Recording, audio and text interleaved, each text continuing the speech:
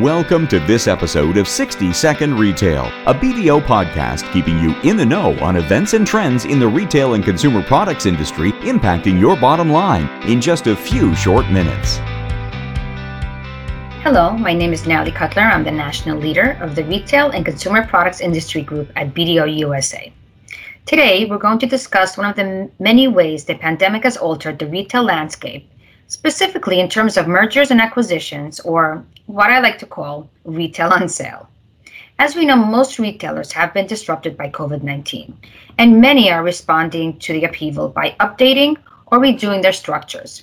Those with underperforming business units or stores are shedding these assets and reorganizing in order to focus on core capabilities and strengthening their balance sheet, while others are taking the opportunity to make strategic acquisitions at bargain prices. After all, retail is on sale. According to law firm White & Case, the total value of U.S. retail deals transacted in 2020 was about $36 billion. That's nearly triple the $13.9 billion in 2019. And many of these deals were as a result of bankrupt retailers that were acquired by larger strategic companies. Honestly, this consolidation trend is going to continue in the coming year. According to BDO's 2021 Retail CFO Survey, 32% of retailers are planning to pursue M&A in 2021. 32%, and that's up from 25% who said the same at the start of 2020. We may see some companies pursue strategic acquisitions to improve their digital capabilities by acquiring established technologies that improve fulfillment or pricing decisions.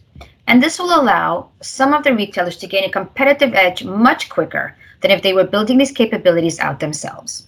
A good example is Walmart.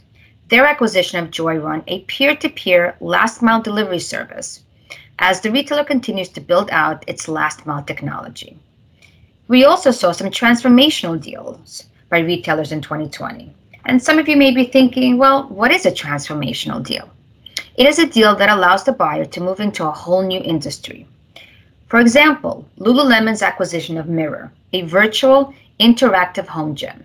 This acquisition allowed the athleisure brand to diversify into an experiential, lifestyle, and tech-focused fitness brand and become a holistic fitness option for consumers who are spending more time and money on at-home fitness products. We may see more transformational deals in 2020 as retailers look to diversify and become more service versus product-oriented. For a successful 2021, retailers will need to approach M&A strategically. Either sell business units to help focus on core capabilities and improve bottom line, or acquire technological capabilities to help develop a competitive edge. To ensure these acquisitions are a success, businesses must have a clear plan as to how an acquisition or sale will help achieve their long-term goals and how it fits into their overall strategy.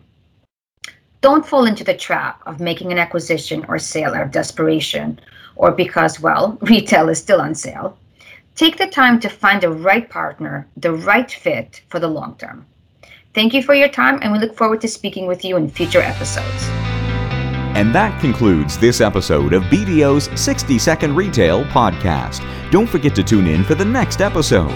To find more information on our hosts, guests, BDO services, or listen to previous episodes of 60 Second Retail, please visit www.bdo.com/60-second-retail.